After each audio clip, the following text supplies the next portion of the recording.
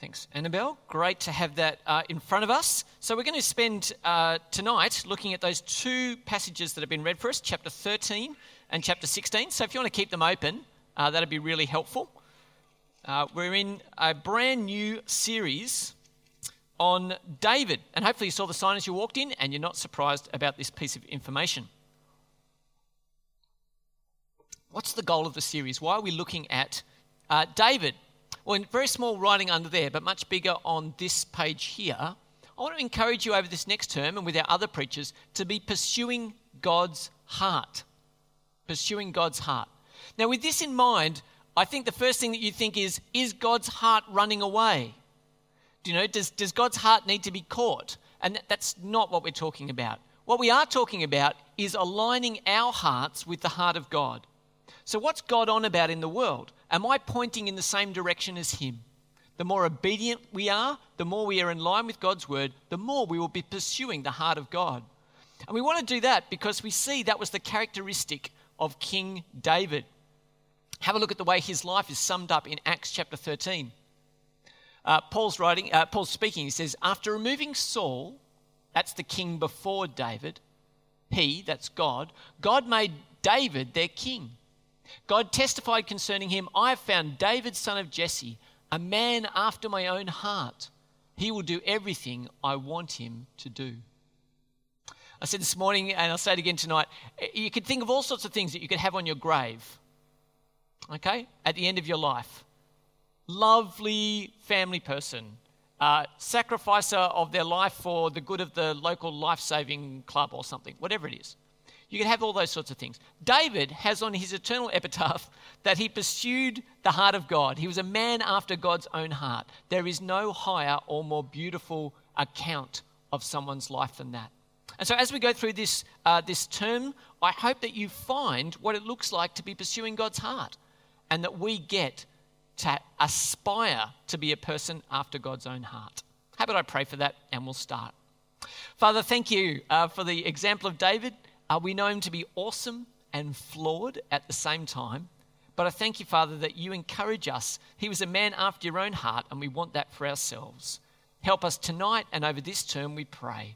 In Jesus' name. Amen. Well, I want to give you some context for the series. And in order to do that, I'm going to use my Bible timeline.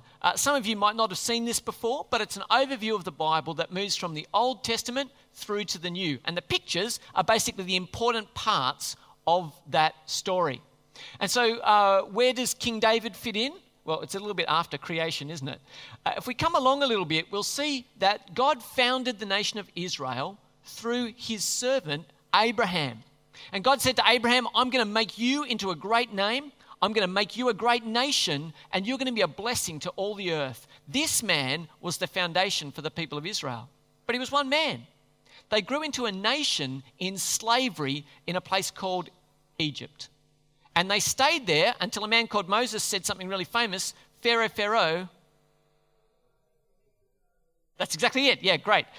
He said, Pharaoh, ooh baby, let my people go. That's not the verse for verse, but that is the song. And I could continue with hand movements if I needed to. And if you've been in the church a long time, you'll laugh at that. And if you haven't, you'll look and go, that's just weird, which it truly is.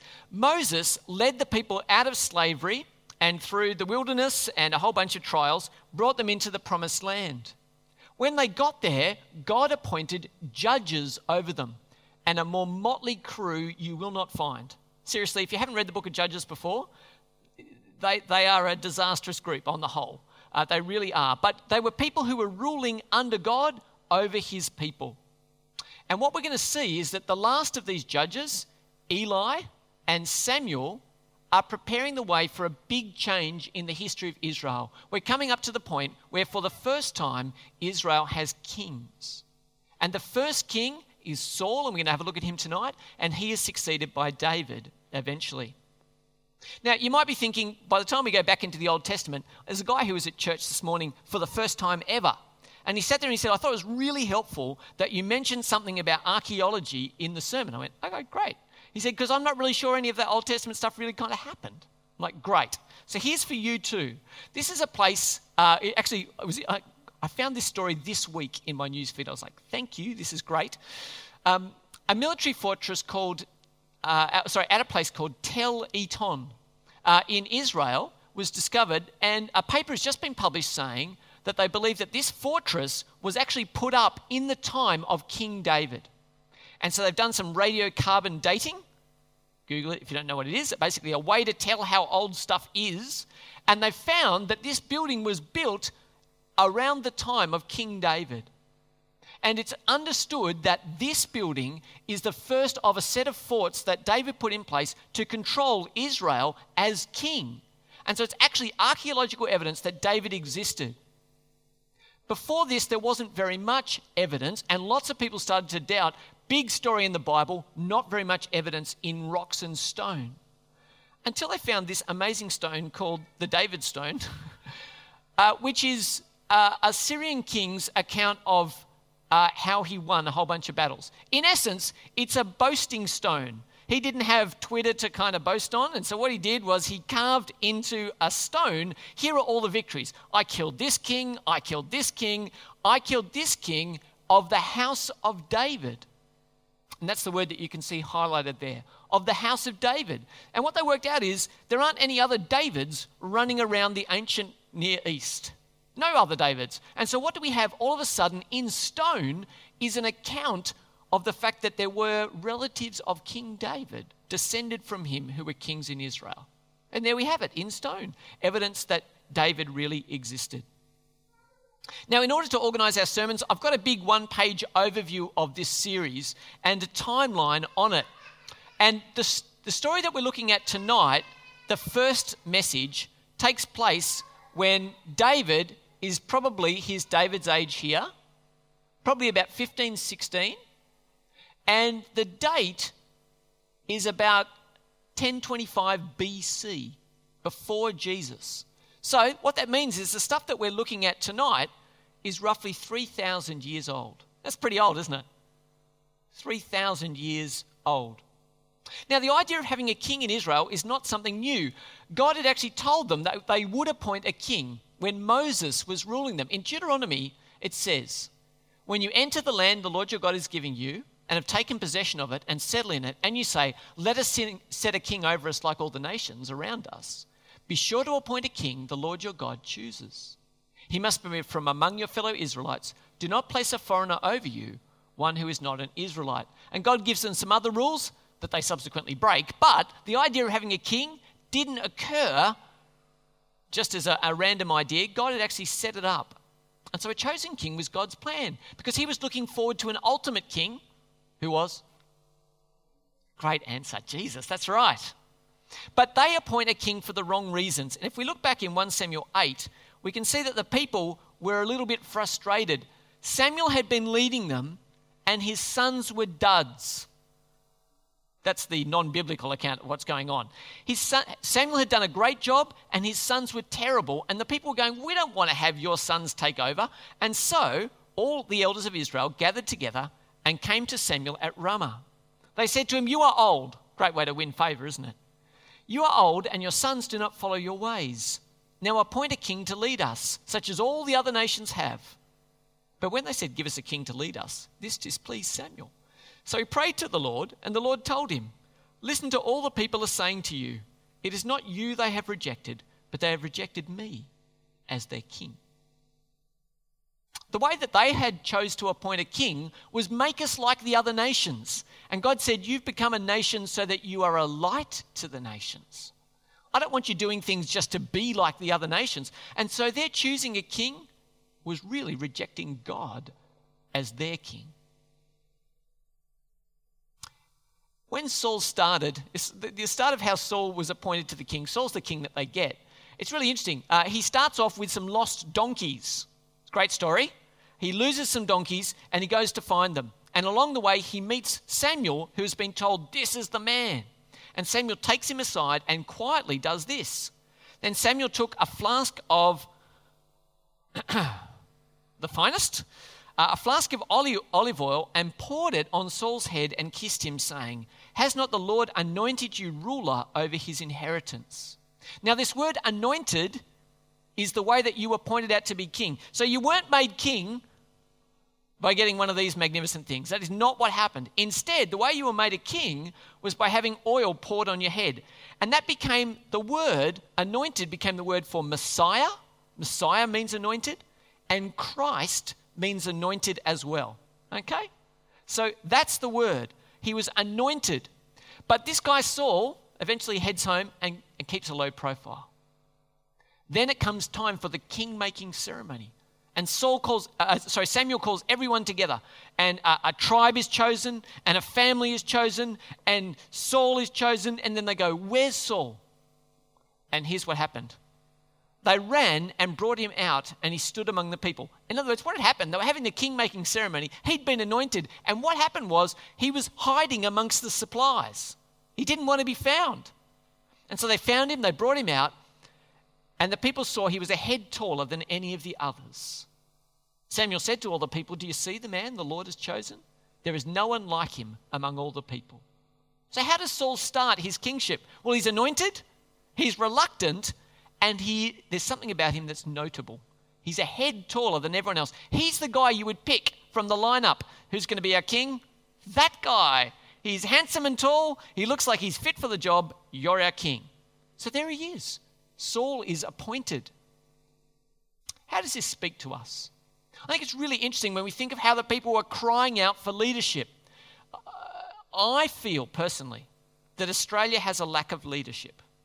Does anyone resonate with this? A lack of leadership. It's not that we have a lack of leadership positions, but we have a lack of leadership. If you look at all the Royal Commission into banking at the moment, probably this isn't the crowd to be telling this to, but I've been stunned at the way the CEOs haven't been doing their job. When I look at different areas of government, I think I see lots of activity, but not a lot of leadership. And what can happen when you're hungry for leadership is you start going, you invest all your hopes. If only there would be a good leader, everything else will be right. And so you long for a leader who will solve all of your problems. And I think this is what Israel fell into.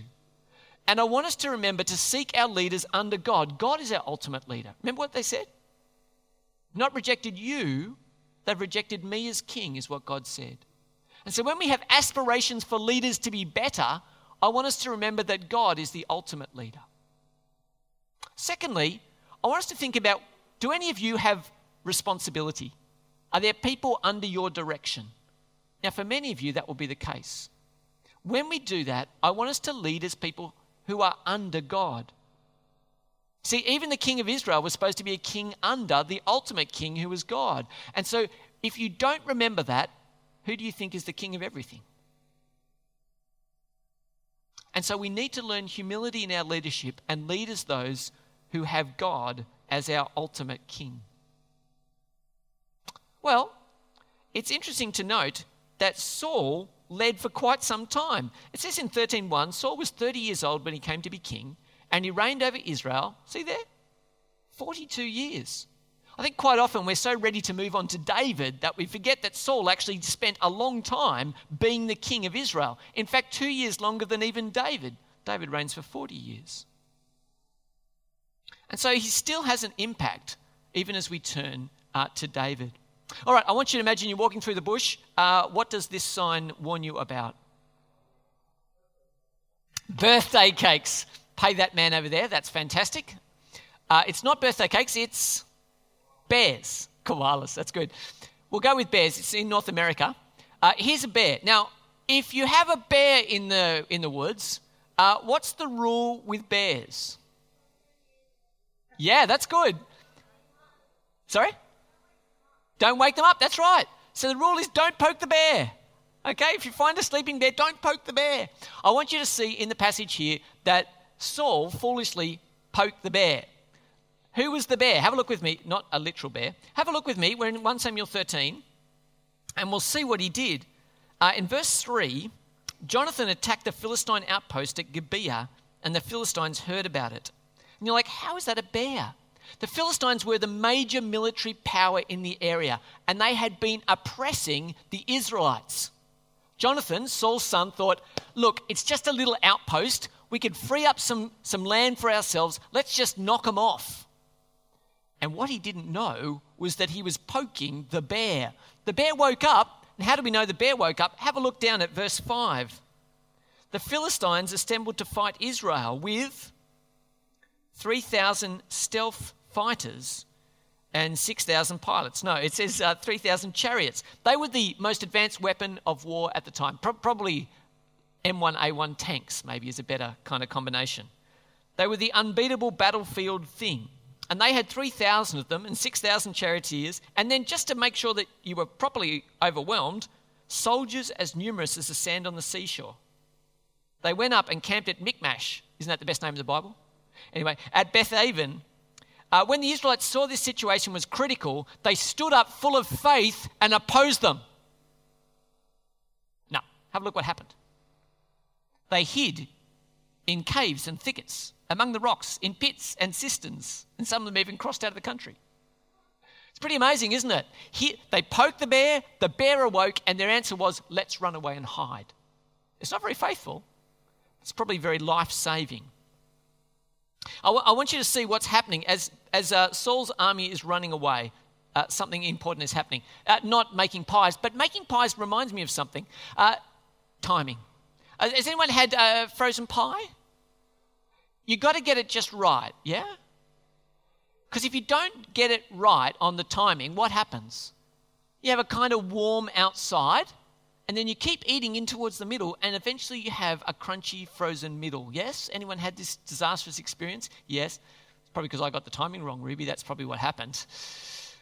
So it's terrible. On the flip side, if you totally nuke it, it turns into a puddle. Yes? You have to get the timing right. I want you to see, Saul had timing, but he didn't get it right.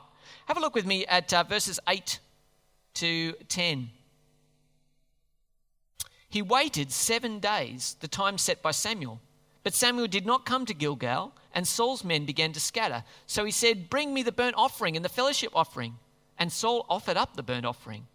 Just as he finished making the offering, Samuel arrived, and Saul went out to greet him. So what had he been told to do? Wait. How long was he supposed to wait? 7 days. It got to the end of the 7 days, and all of a sudden, he acts. No, I'm going to do this offering thing. And it's worth thinking about why he acted. Why did he act? Why didn't he wait? Saul acted because he felt that not yet equaled never. He hasn't come yet. He hasn't come yet. He hasn't come yet. He hasn't come yet. And what he concluded was, not yet, he's never coming. Do you see that? And so he decided, I've got to act. He also felt alone. Samuel, you put me into this whole king gig. You told me to wait for you, and now you're not showing up. He was totally alone, and he felt they needed to act to make sure there were some soldiers still with him. He felt weak and getting weaker. I've got some soldiers, but they're running away. This situation's getting bad. He felt that obedience seemed foolish. Waiting seems so dangerous. If they all go, the battle's lost. And more than that, he felt that disobedience didn't look so bad. What's the big problem? I'm just going to offer some sacrifices. It'll be okay.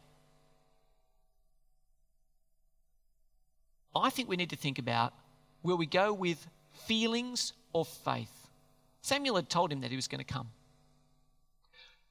Saul was overwhelmed with feelings of loss and fear, and he was afraid. And so, what did he do? He acted instead of trusting the faithful man who had told him that he was going to come. Now, I think it's worth us considering how we feel about waiting for God's timing. When he gets caught out, Samuel turns up and he activates his inner lawyer. Do you know what the inner lawyer is? It's the little part of me that gives an account for when I sin, but it's actually okay.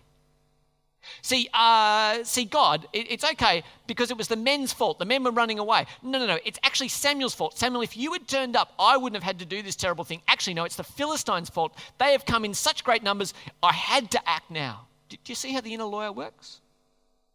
Do you know what an inner lawyer is? Yeah. See, it's really easy to point out our fingers out to others, isn't it? Where we take the time and consider, actually, I sinned. I did the wrong thing. It was no one else's fault. I chose to, and I disobeyed God. It's a terrible choice. Samuel says to him, you've done a foolish thing. You've not kept the command the Lord your God gave you. If you had, he would have established your kingdom over Israel for all time. But now your kingdom will not endure.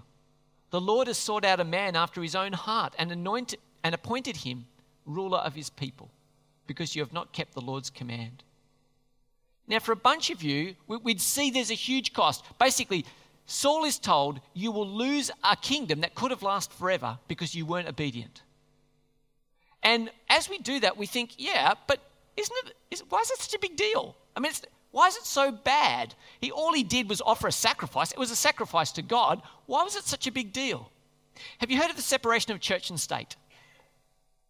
You heard about this?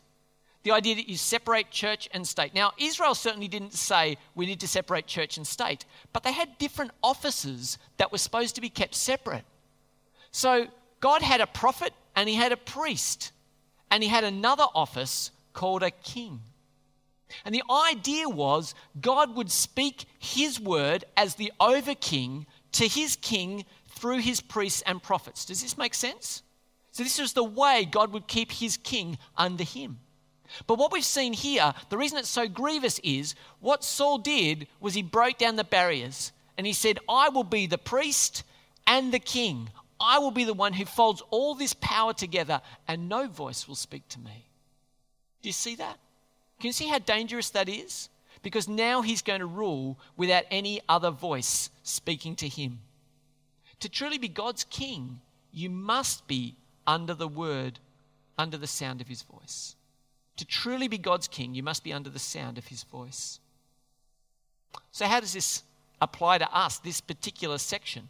Well, we've got a king coming for us. We've been told to wait patiently, haven't we? Have we been told as a church to wait patiently? Who are we waiting patiently for? The return of our Lord Jesus. Do we know what it is to feel foolish while we wait in obedience for the coming of our King? Do we know what it is to feel that we're getting weaker, or that disobedience seems like a pretty reasonable option at the moment because our King isn't coming? I think the question we need to think about is, will we wait patiently for our King to come? Saul reigns after this, even after he's lost the kingdom, even after Samuel has told him, you're in big trouble, bud.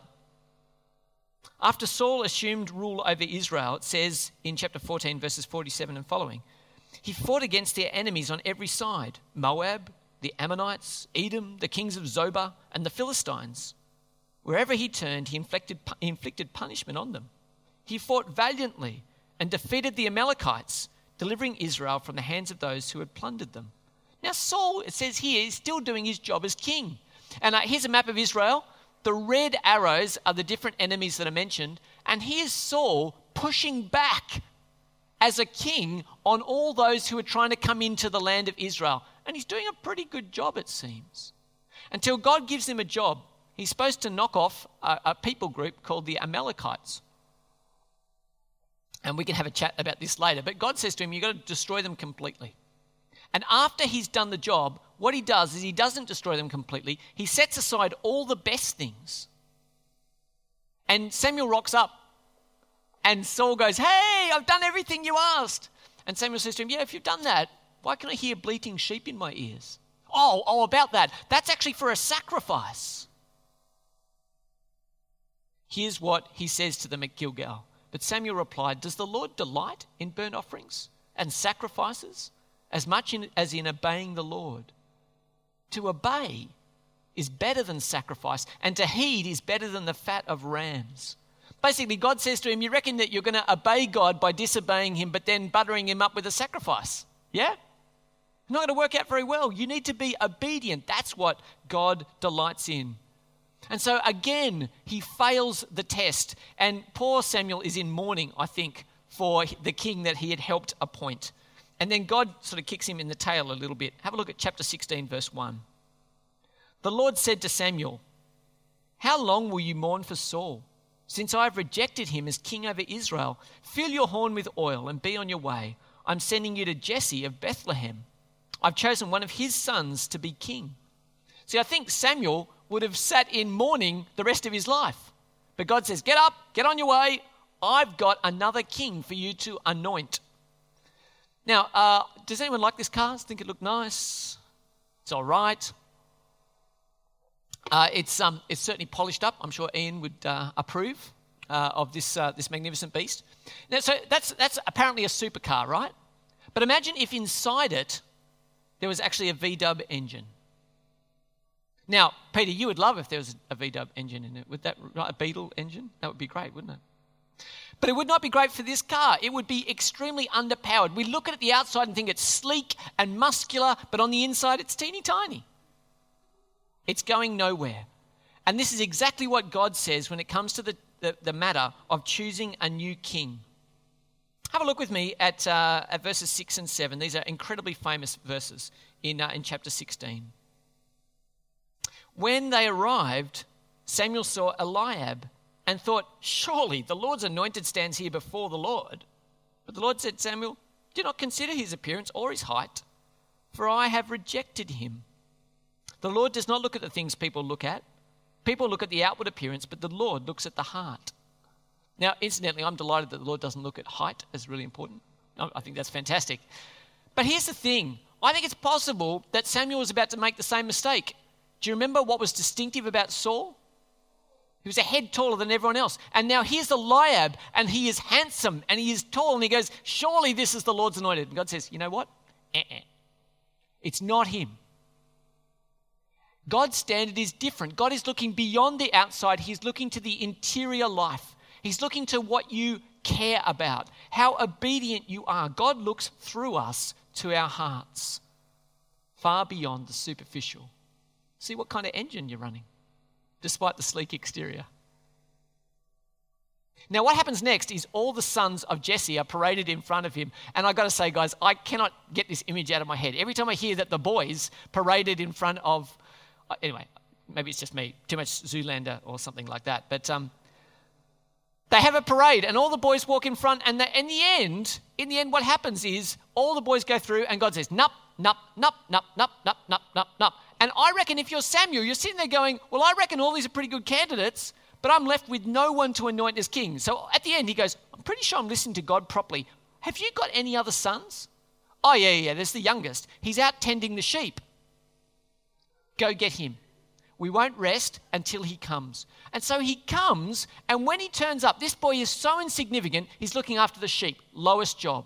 He's so insignificant, he's not called in when the holy man comes, because he can just stay out there. Don't even disturb him. Leave him out there. He comes in and God says, this is the one. This is the one that I have chosen. He's a shepherd. He's been doing an apprenticeship with Jesus and with God and the sheep, you know. He's out there doing his thing. So Samuel took the horn of oil and anointed him in the presence of his brothers. And from that day on, the Spirit of the Lord came powerfully upon David. See, what happens is he's anointed, but then he's empowered. He's anointed and then he is empowered. Empowered for the task of leading Israel. And so what we have, cliffhanger, come back next week. What we have is 2 kings of Israel have been anointed. We've got Saul, and if you're playing along, you go, boo. Do it, Saul. And we've got some bright new thing who's just burst onto the stage, who's King David. Okay, but this is a problem, isn't it? We've got Saul and David together. What's going to happen? Come back next week to find out. It's going to be really exciting. Here's the thing. How does this speak to us? I want us to think about our hearts. It says that God looks at the heart and not the outward appearance. And I want us to think, would we be found king ready? Would we be found king ready? If God looked at your heart, would he choose to entrust you with responsibility because he knows your heart? And when we feel overwhelmed by that, I want to ask you, will we know the forgiveness of God for our failings? Will we know the forgiveness of God for our failings? Because it's on offer for all who will own them. You know, there's one thing that you have that's better than King David. It's not a crown, and it's not oil on your head. Here's the thing that's better than King David. In Ephesians 1, we'll finish with this. In Ephesians 1 it says, and you also were included in Christ when you heard the message of truth, the gospel of your salvation. When you believed, you were marked in him with a seal, the promised Holy Spirit, who is a deposit guaranteeing our inheritance until the redemption of those who are God's possession, to the praise of his glory. See, when David was made king, the Holy Spirit came upon him. When you became a Christian, assuming you have done that, God put his Holy Spirit in your heart. And it is a deposit guaranteeing your inheritance. You have a promise that is greater than David's. Let me pray. Heavenly Father, we do thank and praise you for your hand choosing kings, raising and felling nations. We pray, Father, that our hearts may indeed more and more be found king ready. We pray you forgive us when we fall short of your holy standard, and that we would take great comfort and great power from the presence of your Holy Spirit. But we ask it in Jesus' name. Amen. Okay, well, that kicks us off on our David series. Do you have any questions arising from tonight's sermon? Things that you'd like to follow up?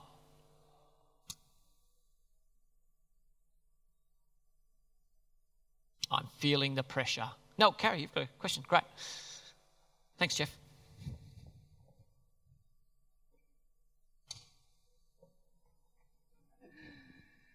So if Saul was still king, yes, and David had been anointed, yes, David wasn't really king yet. Yes. So there actually wasn't two kings running at the same time. Is that correct? And yeah, so that's right.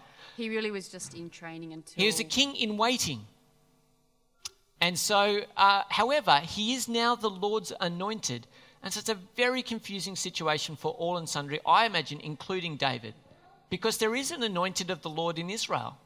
Saul is the anointed king. And as we see later on in the series, we'll see that David stops some of his men acting against Saul because he says, this is the Lord's anointed. We couldn't possibly do this. This would be treacherous. And yet he is chosen and he is anointed really early. And I wonder, we were talking about this in Life Group, I wonder if the reason he is anointed so early is so that when he spends time in Saul's household, which he's about to do, he's doing it with a mindset that says, one day I'll get this gig. And so he pays attention in a different way than he would have if he wasn't anointed. Does that make sense? So if he'd been just a lyre player in Saul's household, he might have gone, I'm going to get fat on the great food at the king's table, and I'm going to enjoy playing my music and riffs and writing some songs. That'll be awesome, right? How fantastic. But when he knows he's been anointed to be king, he goes, oh, wow, there's a meeting happening today with all the generals, and I'm standing in the corner of the room. I better pay attention to how the king talks to generals. Do you get how that works? So I actually think it's the mercy of God to anoint him early so that the shepherd boy, I mean, literally, if you drop a shepherd boy into ruling the nation tomorrow, it's a pretty dud plan, isn't it? Lead. He goes, I don't know how to lead. I can tell some sheep where to go. But instead, he basically serves an apprenticeship in the room of Saul for years. And I think he does it watching how to be a king because he's been anointed early. Does that make sense, Karen? It's a great question. You got a follow-up. I do. And so following on from that, I know that in the Old Testament that God kind of put his spirit on the leaders. So like he chose a king and he put his spirit on them. And then at the end of Saul's life, we see him in torment, kind of, and David comes and soothes his soul. Is that because his spirit was taken from him then and placed onto David? So it couldn't have them both kind of with that. Oh, that's a really good question. Do you know what I mean? I don't think we're actually told it was taken away. The Holy Spirit came on David and then dropped off Saul. I don't think we're told it that closely, but your observation that he's tormented by an evil spirit where David receives the Holy Spirit, that must be significant. And so there does seem to be the anointing stays, but the power of the Holy Spirit is taken. And so we get that great line in Psalm 51, and take not your Holy Spirit from me. Because he's terrified that God will anoint and empower him for the job of kingship. Yeah. Any more questions? Oh, we've got a couple of follow-ups. Wow, that opened the floodgates. We'll go here, and here, and then we'll stop. Is that okay? Ask away. So God chose Saul, but why would people want him to rule them if they found him hiding? Like, why would they want a coward as their king regardless of his height? Yeah, I think that's really interesting. I think it shows that they're really desperate, to be honest. And that when he stands up, because he's remarkable physically, they go, that'll do. Absolutely. We're so desperate to have somebody be the king. If Samuel tells us that that's the king and he looks like a king, game on, even if he was hiding. Okay, I think it just shows how desperate they were, but it's a good question. Why would you appoint the guy who's hiding away? Great question. Yeah. Ali. So in chapter 16, when it says, when he goes to anoint, so David comes in. Yes. And it says he was glowing with health and had a fine appearance and handsome features. So is that Samuel just looking for the same qualities, or it seems to contradict? God says, I look for a different thing, but it sounds like he's actually choosing someone really fine and handsome. And no, that's such a good observation. In one of the old translations, it says he was fine and ruddy in appearance, which I love. I think his good looks is a bonus, and it's not why God chose him. Okay, and so it happens that David happens to be devastatingly handsome, and women will fall in love with him, and men will follow him wholeheartedly. But it's the spirit and the heart that's the reason God chose him. So I think it's kind of a point. But it is worth noting, isn't it? God doesn't look at these things, and yet here's a guy who's really handsome, and he gets appointed to be king. But it's his heart first, and we're just observing that he has those things secondary. Does that make sense? Yep. Yeah, I think it's good. There's one more over here, I think, Alec. Okay, so I've nailed it. Okay, we'll say that's fine. Okay, let's stop there. Thank you very much. Come and bail me up afterwards while we're having supper, and we can talk some more if you've got further questions. Can I encourage you to find a Care and Connect card, if you have one, that looks like this. If you can take it out, it's coming down from the top there. If you can take that out, that'd be really good. Have I got a Care and Connect card? I don't. Does everyone have one? If you don't have one, can you please get it out? I would love for everyone here tonight to at least write their name on a Care and Connect card, particularly if you're new. It would be lovely to have your details. We won't spam you, but we will send you a newsletter. So please fill them in now. You might like to let us know something that's happening in your life that we can pray for. Lauren and Michael and Jeff and I meet tomorrow morning, and we pray through all these cards. They will be kept confidential. If there are things happening in your life you'd like us to pray for, please do that. And if you're new tonight, after the service, you can come and chat with me or anyone wearing our green badges. That is a great place to get started in making your connection here at New Life.